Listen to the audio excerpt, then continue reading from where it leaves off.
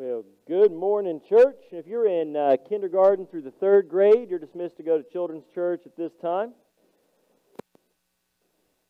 And the rest of us are going to turn to Exodus chapter 16 in our Bibles. Exodus chapter 16. Skylar alluded to, let's say, a problem, an issue that arose a couple of weeks ago. Ooh, that might have fixed it. Let me unfix it. Is that better? Hey, we found the right switch and lever and button and all that. Skylar alluded to an ongoing issue that we're facing here as a church a couple of weeks ago. Down in the basement, which is where our student ministry typically gathers, we had a whole different type of living water situation than the one we sang about a few moments ago. We realized at the same time that the men's and women's restroom, it's funny to see that one wash across and people catch it occasionally. That was good. But we had an issue where both men's and women's restrooms were experiencing an obstruction at the same time. Now, it being the space that the student ministry meets in, we immediately assumed nefarious things were at play. But it turns out that there was a backup in a sewer line, and so our property team has been working on that for the last, actually it's going on a couple of weeks now. But yesterday will be one of my favorite days, I think, at least one of the favorite days I've had in the past 5 years or so here. And that's because Friday, as we worked to resolve this issue, we had a plumber come and look at it, and they said, well, it's bad. You've got a sewer line draining out of the church. And I'll get some of these terms wrong because I do this for a living, not like, stuff that actually accomplishes, physical, manual things. And so I'll give you the pastor's version of the plumbing issue. And if you want to come back tonight at 6:30 for our members meeting, our property chairman, Harold Deckard, will give you like the actual technical. He's got a drawing. It has colors. There's a diagram. I'm very excited to hear him present that tonight. But the plumber ran a camera through the system and said, hey, you've got a cast iron pipe that is ruptured at this spot. It's collapsed. It's going to be expensive and long and painful to fix. And so as we considered the options, and he tried to work us into his schedule, someone had the idea that, hey, we could go into our crawl space and we could dig the pipe up ourselves. That's not like technical labor. That is, trained monkey labor. And we have people that can accomplish that part here in our congregation. That's something even I can do. And so as they worked through that plan Friday evening, our property team sent out a message to some of the men in the church, the deacons and others, and said, hey, if we come in Saturday morning, tomorrow morning, and we start getting to work on this, it's going to save two things. It's going to save the church some money, which is good, but it's also going to save some time, because we thought at the time none of the water on this side of the building worked. So if you're looking at, as you came in this part of the building, if you're looking at it from the street, everything kind of to the right of the middle was not going to be accessible. The only bathrooms we're going to have for church gatherings are going to be way down in the fellowship hall. And if you're not really familiar with our facility, that's basically a half a block away, okay? And that was not ideal, we knew. And so we're like, well, is there a way that we can get a porta potty in the building? All those things came up as we were considering options.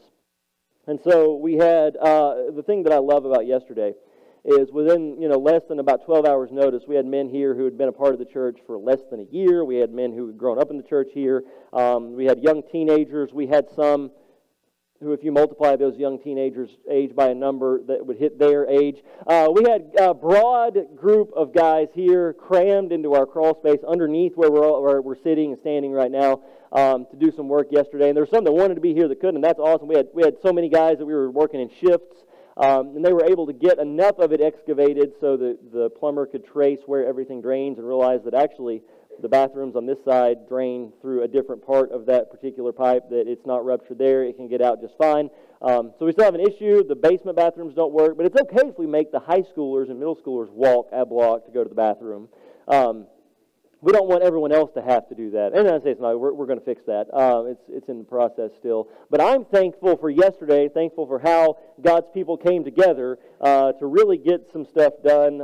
And that sort of pictures what happens often here as God's people work shoulder to shoulder to carry out the mission that God has placed us here for. And again, if you want like the actual technical explanation, a graph, there's a graph involved, I assume. There's labels.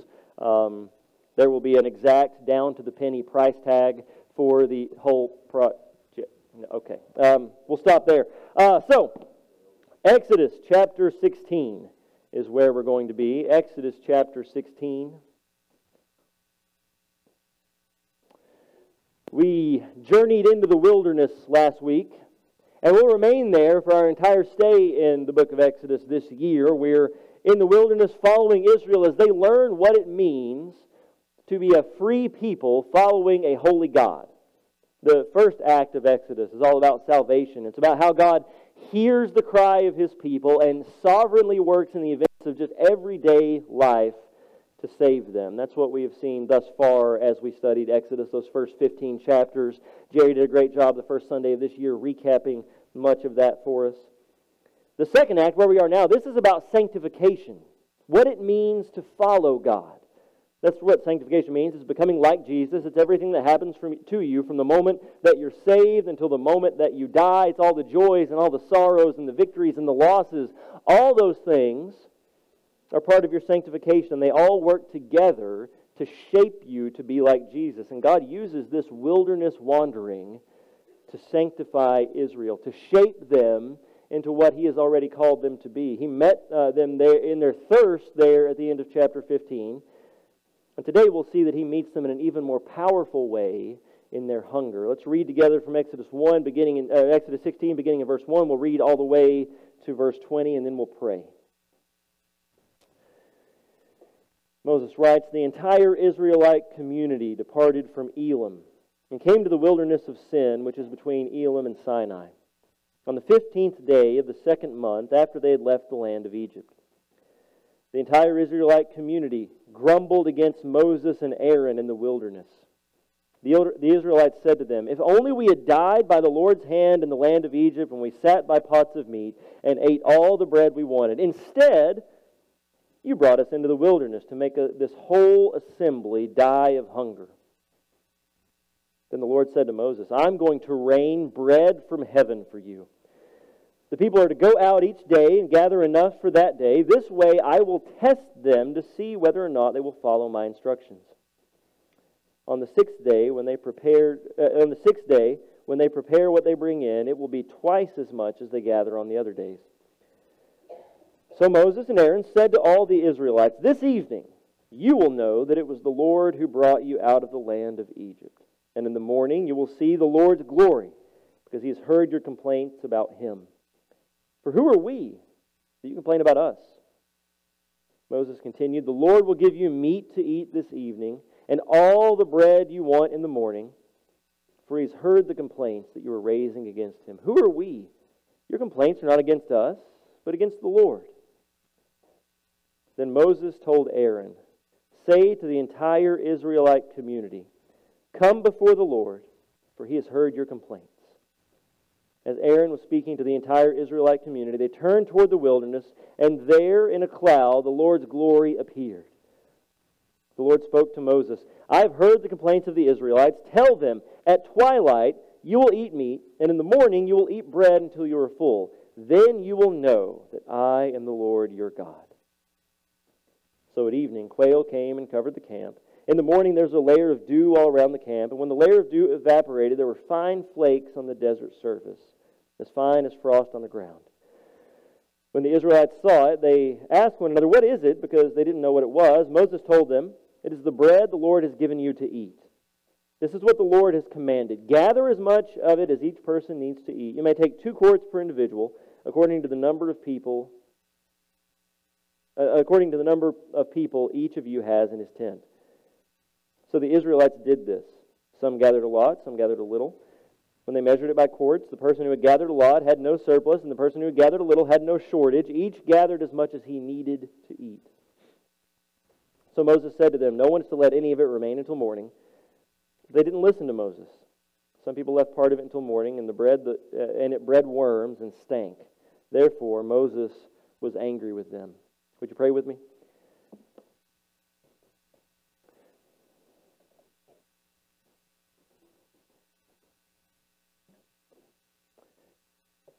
Father, we come before you now as the God who provides. Lord, help us to trust that you are the God who provides for us. You meet our needs before we even know them. As we read from the Old Testament this morning, God, you have known and called us from before the foundation of the world, from the time that we were in the womb, from before we were known by anyone else, God, we were known by you.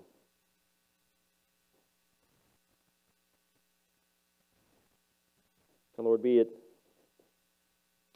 something as necessary to life as water or food or even the air that we breathe now, God, you provide it all. And Lord, there are many unknowns in all of our minds that we are relying on you today to provide for. And we pray that you would help us through the wisdom of your word, through the working of your Holy Spirit, to trust that you're going to provide, to trust and not to complain, to obey and not to grumble. Lord, help us learn quickly in our lives a lesson that Israel will struggle with throughout this Exodus account. Father, help us to see how your glory, your goodness, it overcomes the sin of our heart. It overcomes the complaining. It overcomes the distrust. It overcomes the things that we know we need to graduate from, so to speak, as believers who are being sanctified. God, we need to give up our grumbling. We need to give up our complaining. We need to give up many of our habits, many of our addictions that reflect the brokenness of our lives before we came to Christ. And Lord, help us to have faith to do it today. We know that only comes through your Holy Spirit. And so, God, that's why we pray now, is to ask you to, through your Holy Spirit, to help our hearts. God, help our unbelieving hearts. Strengthen us. Remind us that it's not based on our performance. It's not based on how good we are. It's not based on how much Bible we know. It's not based on any of those things that you save us, God. It's based on your love for us, that you save us by grace alone, through faith alone, for your glory alone. Lord, let us rest in that, knowing that you have saved us and promised to provide. Let's cement that truth like concrete in our hearts, so that we can give up complaining, we can give up doubting, we can give up grumbling. We can do it all for your glory. And all God's people said, amen. Well, I've been praying this week for Cornerstone Baptist here in town. They have a new pastor starting this morning, and I'm excited to see how God uses him and uses that church in the days ahead. His name is Tyler T. Brink, and it could be I'm probably pronouncing it wrong. I haven't heard it said. I've just spoken with him through a few messages. But I invite you to join me in praying for him and in praying for Cornerstone this week. And I can't remind us of this enough. The other churches in our community, they're not our competitors. They are our co-laborers, right? And so we want, particularly the churches that believe like we do, we want them to be thriving. We want them to be successful. And so we pray. I encourage you to join me in praying for Tyler and praying for Cornerstone this week. But as I thought about Tyler and his family moving from Iowa to Centralia this week, it reminded me of what was probably the busiest moment in my life. In March 2018, we moved to Centralia. We sold a house, we bought a house, we closed out a chapter in ministry, we said goodbye to our friends, we moved our stuff to town on a Tuesday. We made our first visit to the urgent care in Columbia on a Tuesday night, and then early Wednesday morning, we left for Mobile, Alabama, where I was doing a wedding. Then we spent 3 days in New Orleans, and then we came back for my first week as the pastor here at First Baptist Centralia. It was an exciting time. It was a great time, but as I remember, it's all a little bit of a blur because it happened quickly. When Moses opens chapter 16 of Exodus by telling us it's the 15th day of the second month, he's telling us that we're now 1 month removed from the Passover. This had been the busiest month in Israel's life, the busiest month in their history. Israel journeyed, their journey from slavery to freedom began 1 month ago as we read this text. They left Egypt, they camped by the Red Sea, they faced certain death as Pharaoh and his army bared down on them. They miraculously crossed the Red Sea. They watched that very same army be swept away as the Red Sea returned to its place. And if you were here last week, you remember the Israelites had another problem. They They left the Red Sea. They journeyed into the wilderness with no source of fresh water. And when their 3-day journey finally yielded an oasis, this is going to turn out bad, isn't it? Someone booby-trapped me. Sounds like something Dwayne would do. Just kidding, Dwayne would never do that. You all know that. Danielle would, Dwayne would not. So 3 days into the wilderness with no source of fresh water, they finally come on an oasis, and the oasis is tainted. It's bitter water. It's undrinkable water at Marah. Their problem was thirst. Their thirst would have led to dehydration, and dehydration would have eventually led to death. So we dealt with the problem of thirst last week. He answered that. He gave Moses a water purification device in the form of a tree. He threw it into the spring at Marah. The spring turned to fresh water miraculously, and then God led them to a place called Elim, a place that is blessed, a place that had plenty of food, plenty of water, and they rested and they recovered there, and now they have moved on from Elim. And in chapter 16, we find a new problem. And on the surface, we may say it's hunger, but I don't know that I'm convinced that that is the case after stewing in the text for a little bit this week. How many livestock people do we have here? If you got a herd of some sort, raise your hand. It can be, some of you it's cats. I don't know. That counts as a herd, I guess, if you have enough of them. But I know we have some sheep people. I know we have some cattle people. We have some folks that have some livestock, right? Now, Randy raised his hand. He was the one that was brave enough. He raised his hand. Well, you have some cattle, right? Is that just horses right now? You're not going to be very helpful for this illustration. Hang on, we'll come back around to horses. If it gets to horses, things have gotten bad. Okay. Dan over here. Dan, I know you have some sheep, right? I'm going to pick on you since Bob Fair's not here. I want to pick on you. You've got some sheep. Now, if things go badly in society, right? If currency collapses, if COVID gets worse, or the next COVID, whatever it is, if it cancels everything, the zombie apocalypse, whatever it is that takes us out, Dan's going to have more food than me. Right, but you have some like Grand Champion sheep and whatnot, right? But I bet they taste just like the regular run-of-the-mill sheep, right? Now Dan's not going to starve. It's true for Randy too. I just didn't want to go there at 11 o'clock in the morning. Okay, if Randy's got to eat his herd to survive, not to mention you cat people, it could get that bad, but I don't think it's going to. I point that out because it seems on the surface like Israel's problem was food. Right? We're out in the wilderness, we've got our water good, but they complain, God, we're going to starve. Back in Egypt, we had plenty of food. We sat by fiery pots of meat. We had everything. I should have researched. I don't know what a pot of meat is, but it sounds good. I'd be down for it. That's a good men's retreat type of idea, right? I point out the herd issue because if you turn over to chapter 17, not all that long later, right? And you read verse 3, but the people, these same people, thirsted there for water and grumbled against Moses. They said, why did you ever bring us up from Egypt to kill us and our children and our livestock with thirst?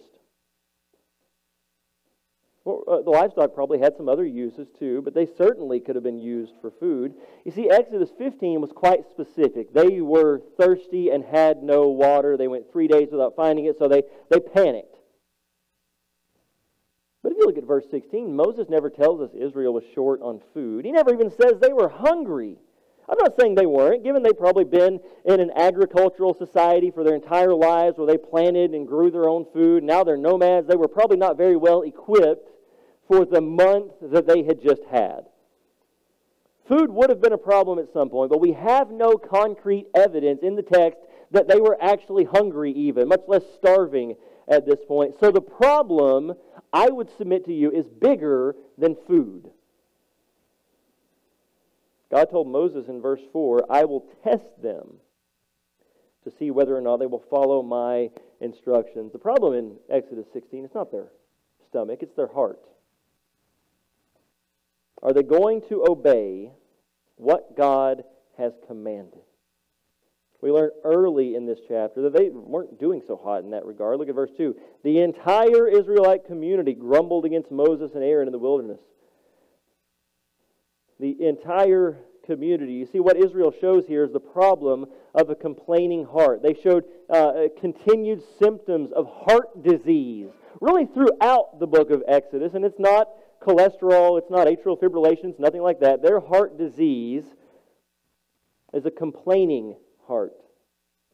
And it wasn't one or two squeaky wheels. No, we're shown here, verse 1, the entire Israelite community departed Elim. And in verse 2, the entire Israelite community complained. Moses was very specific here, pointing out that just as many who left Elim are the ones who were complaining. It was an everybody issue. They grumbled against Moses and Aaron. The family who travels together complains together. Maybe you've experienced that on a family road trip at some point, but here's the problem. A complaining heart is a distrustful, unsubmissive, ungrateful, and forgetful heart toward God. It falsely accuses others. These are all things we see in this text. It falsely accuses others, and it distracts us from real solutions, from effective solutions to the problem around us. And we need to just be clear about something up front as much as we can be. Complaining is sin.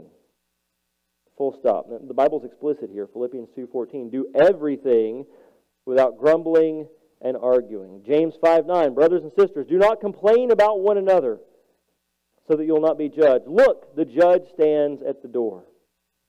John 6:43. Jesus answered them, stop grumbling among yourselves. 1 Peter 4:9, be hospitable to one another without complaining. We could reference more passages, but we'll let those stand on their own for now. Complaining reveals much about our hearts. A complaining heart is distrustful of God. Remember, Israel is inventing a crisis here. And how much had God provided for them already? These people lived through the plagues. They lived through the Passover. They walked through the Red Sea. They saw the bitter spring of Marah turned into drinkable water. They were led by a pillar of fire by night and cloud by day to the springs at Elim, a place where they were cared for so well. They should have trusted that God was going to provide. But instead they decided that they'd rather go back to being slaves. This is insanity. But it's no more insane than we are when we complain about our circumstances.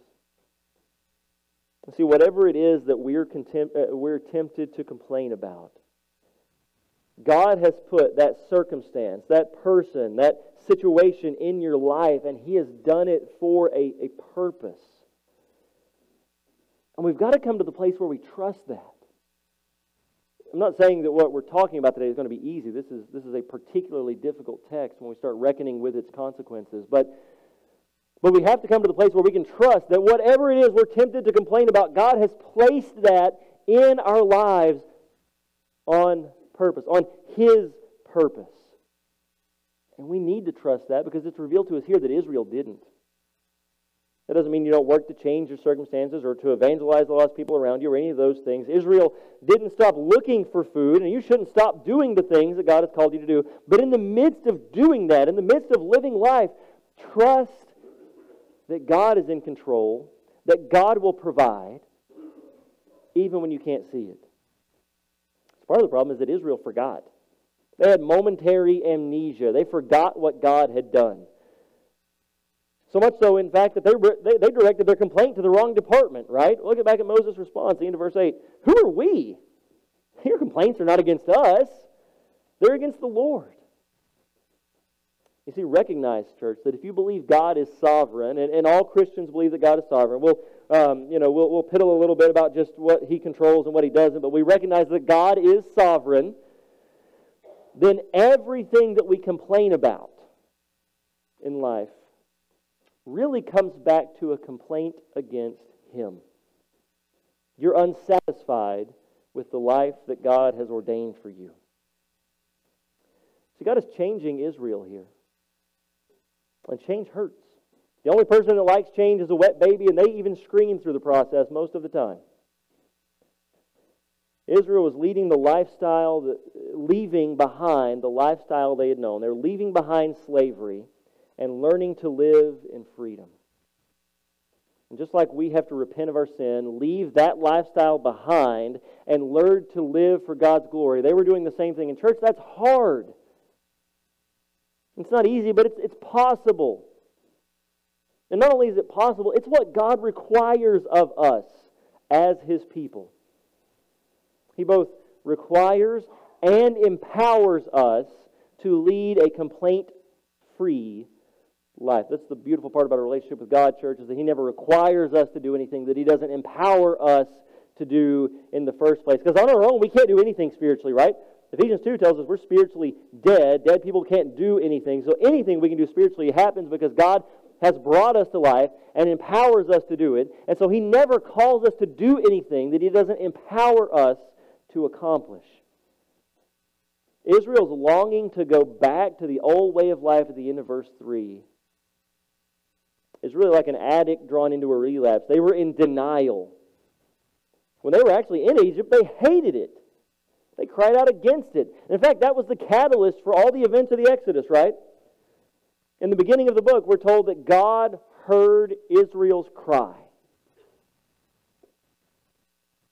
It's a reminder that they are forgetful in this moment, right? Because when they were in slavery, they didn't go complaining to Moses. They didn't really know Moses was their leader at that point. It doesn't tell us they complained to Pharaoh, which they might have done. It tells us they cried out to God, and God responds. And that's the catalyst that kicks off the events of the Exodus.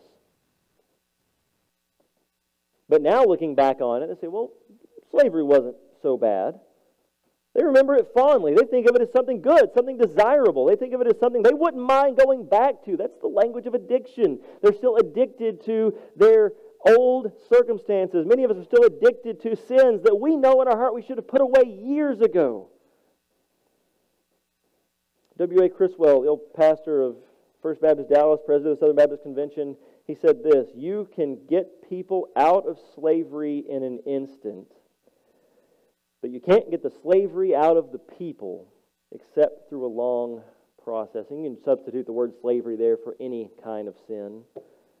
Though legally they were free, physically they were free, actually they hadn't learned how to be and how to think and how to work out that freedom in their lives. And that's the reason why God doesn't take them from the Red Sea to the Promised Land.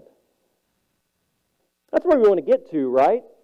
We want to, as God's people, go from that moment that God draws us out of our sin, and we want to get right to perfection. We want to get right to glory. We want to get right to heaven, right to where that relationship is perfect. And a lot of us, I think, struggle in our relationship with God, or in our sanctification and our growth as believers, because to some level we thought that would happen on a rocket ship trajectory, right? Like, I am saved today, and maybe I'm not Billy Graham by next week, but give me a couple of weeks, and things are going to go well. But instead, between those 2 points, we have our own wilderness wandering as we learn to grow out of our sin and into the holiness that God has already set us aside for. Church, there's a reason why God has us in our circumstances. There's a reason that relationship, there's a reason that person, there's a reason that burden is in your life. And instead of complaining to God, seeking a change, run to God and seek wisdom for how not to get away from that, but to glorify God in that circumstance, in that relationship, in that wilderness wandering. Because when you do, God actually gives you something better. Look at verse 4. We see that God overcomes our sin by revealing to us His glory. It says, then the Lord said to Moses, I'm going to rain bread from heaven for you. The people are going to go out each day, gather enough for that day. This way I will test them to see whether or not they will follow my instructions. Then on the 6th day, they'll prepare what they bring in. It'll be twice as much as they gather on the other days. And if you look down at the end of verse 8, go on to verse 9. Moses told Aaron, say to the entire Israelite community, come before the Lord, for He has heard your complaints. As Aaron was speaking to the entire Israelite community, there's that wholeness again. They turned toward the wilderness, and there in a cloud, the Lord's glory was revealed. God overcomes sin by revealing Himself, by revealing His glory. We see there that in verse 7 is the first appearance of that idea, the glory of the Lord. The first time that is phrased that way in Scripture. It's a phrase of incredible significance. And Moses makes clear for us there, but that by revealing His glory, God revealing His nature, His character, His actions, in doing that, He's actually providing for His people then and there. So much more so than the bread He's going to rain from heaven, from the quail that show up. The most important thing that God was revealing in their struggle was Himself. Those of you that have been through really hard life stuff, whether it's a disease, whether it's a divorce that God has brought you through and restored you to fellowship with Him, whether it's just whatever God has done to strengthen you in your life. Some of it's physical things, it's relational things. You look back on that difficult time, and I think that many of you would say that, look, before that I had a relationship with God, but after I walked through that wilderness, God is so much more to me now than He was then. I understand Him more. I worship Him more. I have experienced Him carry me through the darkness more. My relationship with Him is deeper. The thing that God reveals to us most in our wilderness is not the solution, it is Himself. He reveals His character and His nature to His people as He provides for them. And we have a little bit of a repetition here, verses 7 through 9. 3 times Israel is reminded that God has heard their complaint. And He also reiterates that when the time comes, when He provides, they'll know that it was from Him and from nobody else. It's no coincidence that food shows up in the morning. It's because God heard their complaint. God hears us when we call out to Him, and He also hears us when we complain to Him. One is calling out in obedience, one is calling out in faith. Complaining, as we've talked about, is sin, yet God hears that too. And He's so good that He even responded to it in this instance, and in a good way. Verse 10, He manifests Himself. He shows them His glory in the cloud. He gives them food and He gives them rest. He made a Sabbath provision here. We'll get into that a little bit more next week. But He showed them who He was. That's the most important piece here. God reminds them that He is with them. And that's what they need most. Regardless of whatever the felt need is in the moment. And many of us would admit that we sit here this morning with hopes of maybe not tomorrow being better, but the 2 or 3 weeks down the road, maybe a couple of months down the road from now. We would look at our life and say, well, I hope that this list of things is changed and is better.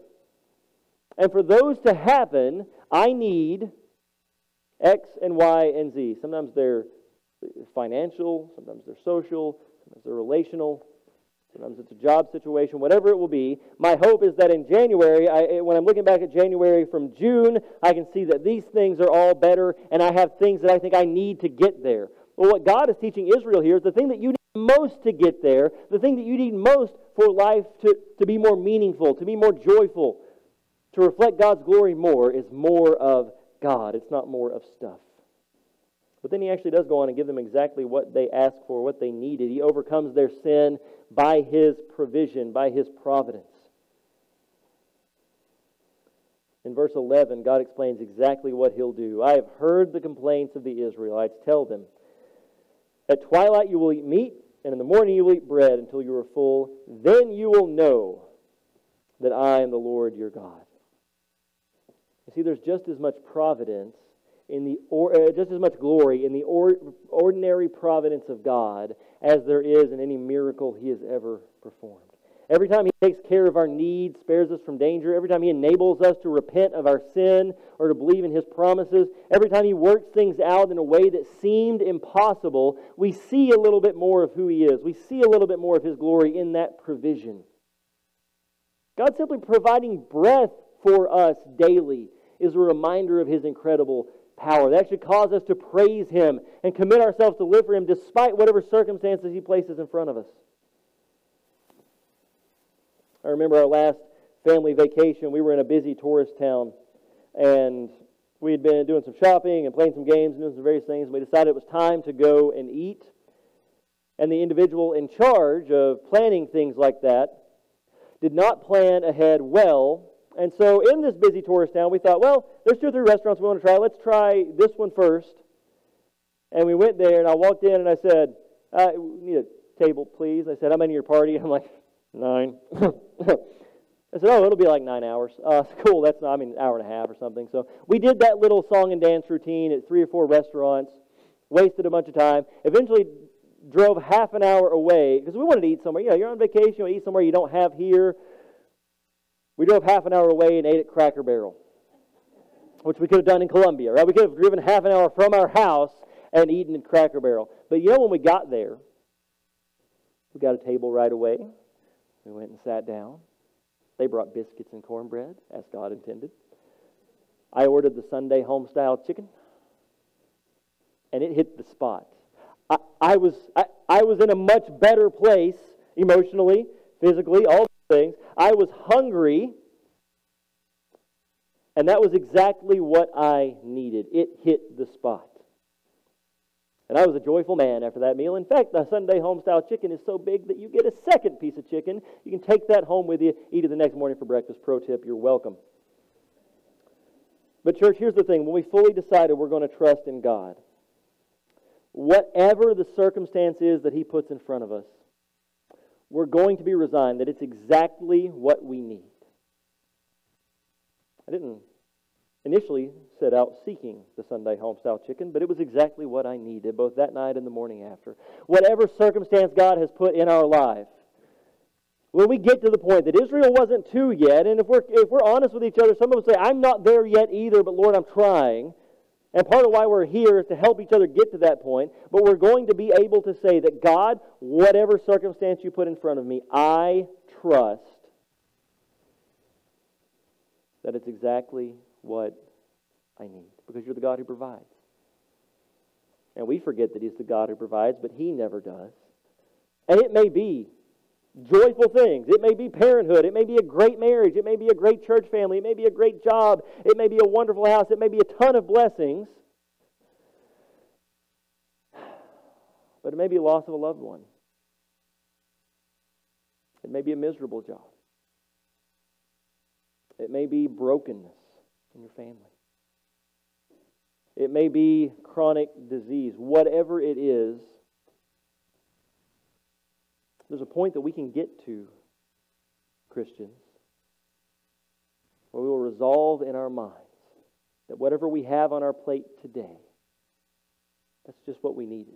Might not be what we would have ordered, but God gives us what we needed. And that may sound like a foreign language to you. Let me just share a couple of verses that help me in this area. Psalm 115 verse 3 says, our God is in heaven, and He does whatever He pleases. Philippians 4:19, Paul writes, and my God will supply all your needs according to His riches in glory in Christ Jesus. In Romans 8:28, we know that all things work together for the good of those who love God, who are called according to His purpose. Burying the truth of those passages in your heart will kill complaining. God has provided for you. He has authored your circumstances, and sometimes those circumstances involve wandering in the wilderness.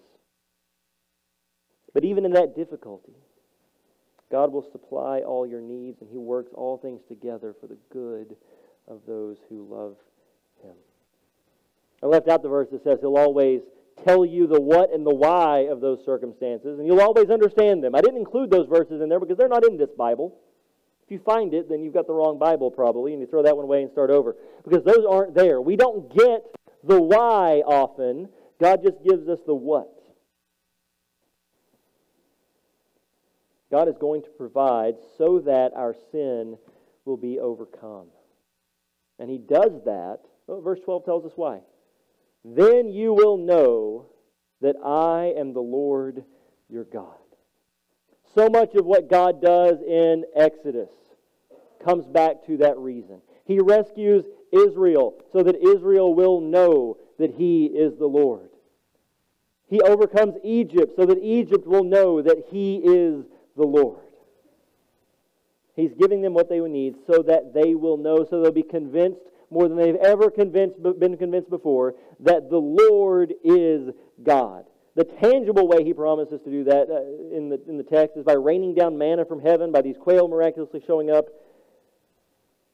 But when we look back on that manna, and we'll talk more about the manna next week, this bread from heaven, we see that it's actually a signpost.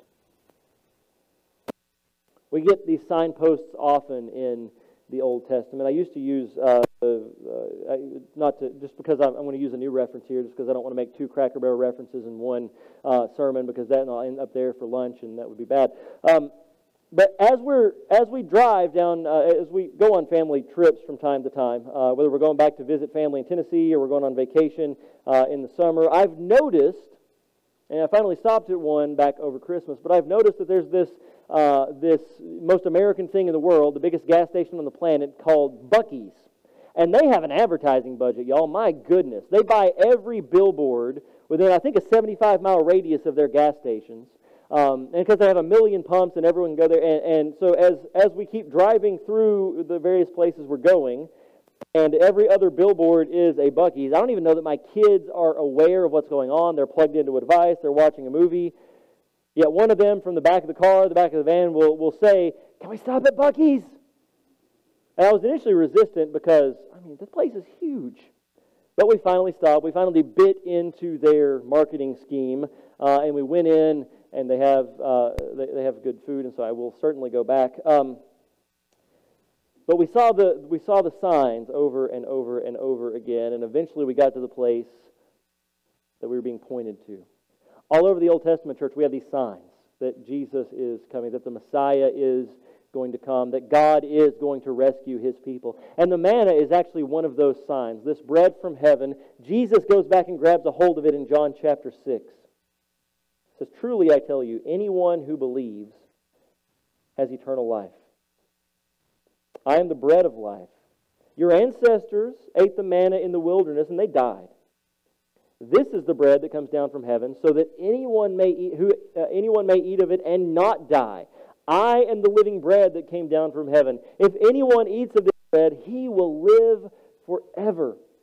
The bread that I will give for the life of the world is my flesh." Jesus' words move us from the physical provision of God providing food so the Israelites can stay alive, to spiritual bread, spiritual provision, from the earthly to the eternal, from the Exodus all the way to the cross.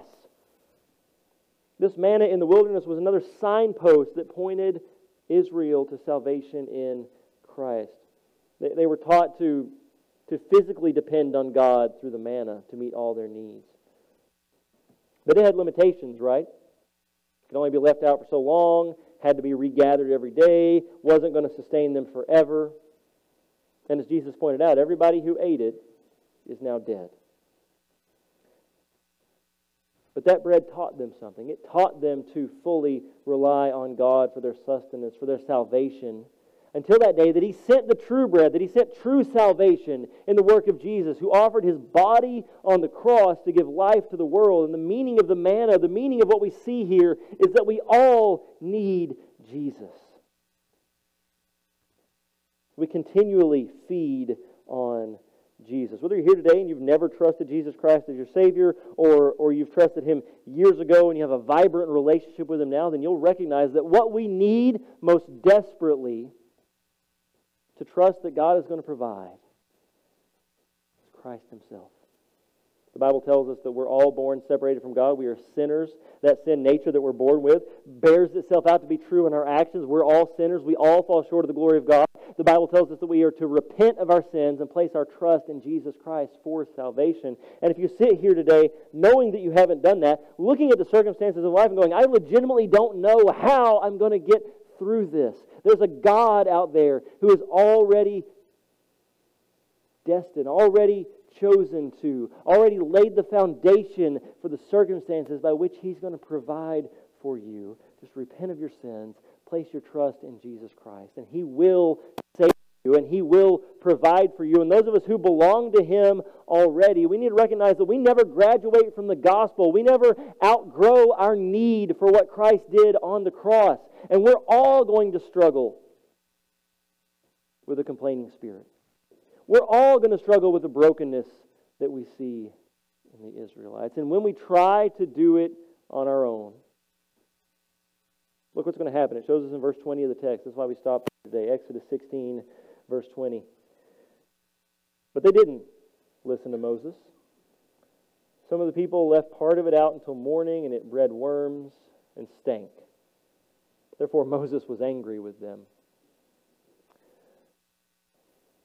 Some of us continue to struggle in our walk with God because we've never done exactly what He has told us to. We do some of the stuff. Okay, we're mostly obedient. We've given Him most areas of our lives. But we're still leaving a little bit of it out there. And I think that you would identify with me when I've tried that whatever part of your life that you go, yeah, I'm just going to handle that part on my own, it breeds worms and it stinks. So church, we've got to decide today. Do we trust that God's going to give us what we need? Or do we look back at the way life used to be? Do we look back at our own personal Egypt, our own personal slavery, the time that we thought we had life handled on our own, the time that we thought we had it all figured out? And do we say, wasn't so bad? Maybe want to try that again. Where do we sit today? Here's my prayer as we close. My prayer is this: that God takes our hearts, and that wherever we are in life right now, He convinces us He's got it. He's going to provide. And we can trust in that. I want to leave you with the example of Paul. If anyone in the Bible had occasion to complain, it was Paul, right? His life plan was interrupted. He'd been unfairly arrested. He wanted to get to Spain to share the gospel. He got arrested in Jerusalem, got transported to Rome. He was unfairly arrested. He was beaten. He was jailed. He was mistreated in his confinement. And he was sent to a place where history believes he was probably executed. He recognized that God was in all those circumstances, all the things that led him to that place in a Roman prison, where he wrote a letter back to the church at Philippi. And while probably shackled to a Roman soldier, he wrote these words. I don't say this out of need. For I have learned to be content in whatever circumstances I find myself. I know how to make do with little, and I know how to make do with a lot. In any and all circumstances, I've learned the secret of being content. Whether well-fed or hungry, whether in abundance or need, I am able to do all things through Christ who strengthens me. That last verse has been co-opted in all sorts of different areas for sports teams and businesses and overcoming cancer and all those things. And those aren't bad things, but that's not what Paul has in mind directly. He means I can get through this. I can do it joyfully. I can do it without complaining. I'm okay in this place about to be killed because God put me here and He can make me okay. That's opposite to Israel's response.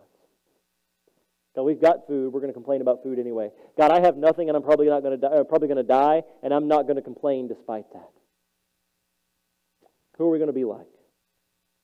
My hope is that we come to reflect Paul, and I think that we will, with the leading of the Holy Spirit, and because God has already promised to get us there, church, if we'll just follow Him. Would you pray with me?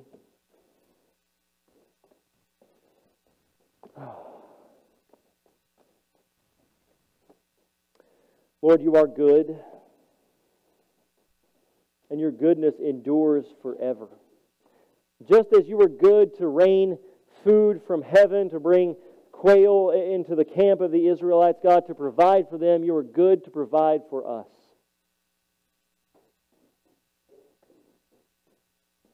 And God, we come before You recognizing that there are days that You provide exactly what we ask for, like You do in Exodus 16 when we see You providing the food that Israel thought that they needed.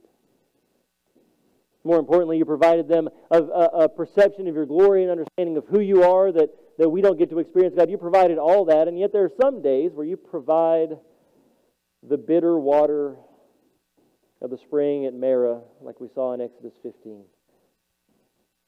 God, we confess there are people in this room sitting in both camps. God, some of us are rejoicing with the abundance You have provided, and some of us are struggling with the bitterness that You have provided, God. But help us as Your people to not grow bitter against You and complain against You and complain against the people around us, but, Father, to resign ourselves, to allow that bitterness to galvanize our love for you, our resolve to worship you. Just like Paul did, God, you had thrown so much bitterness at him in life. He did not get to go where he wanted. He did not experience the freedom that we experience. He likely died as a martyr, yet as he did so,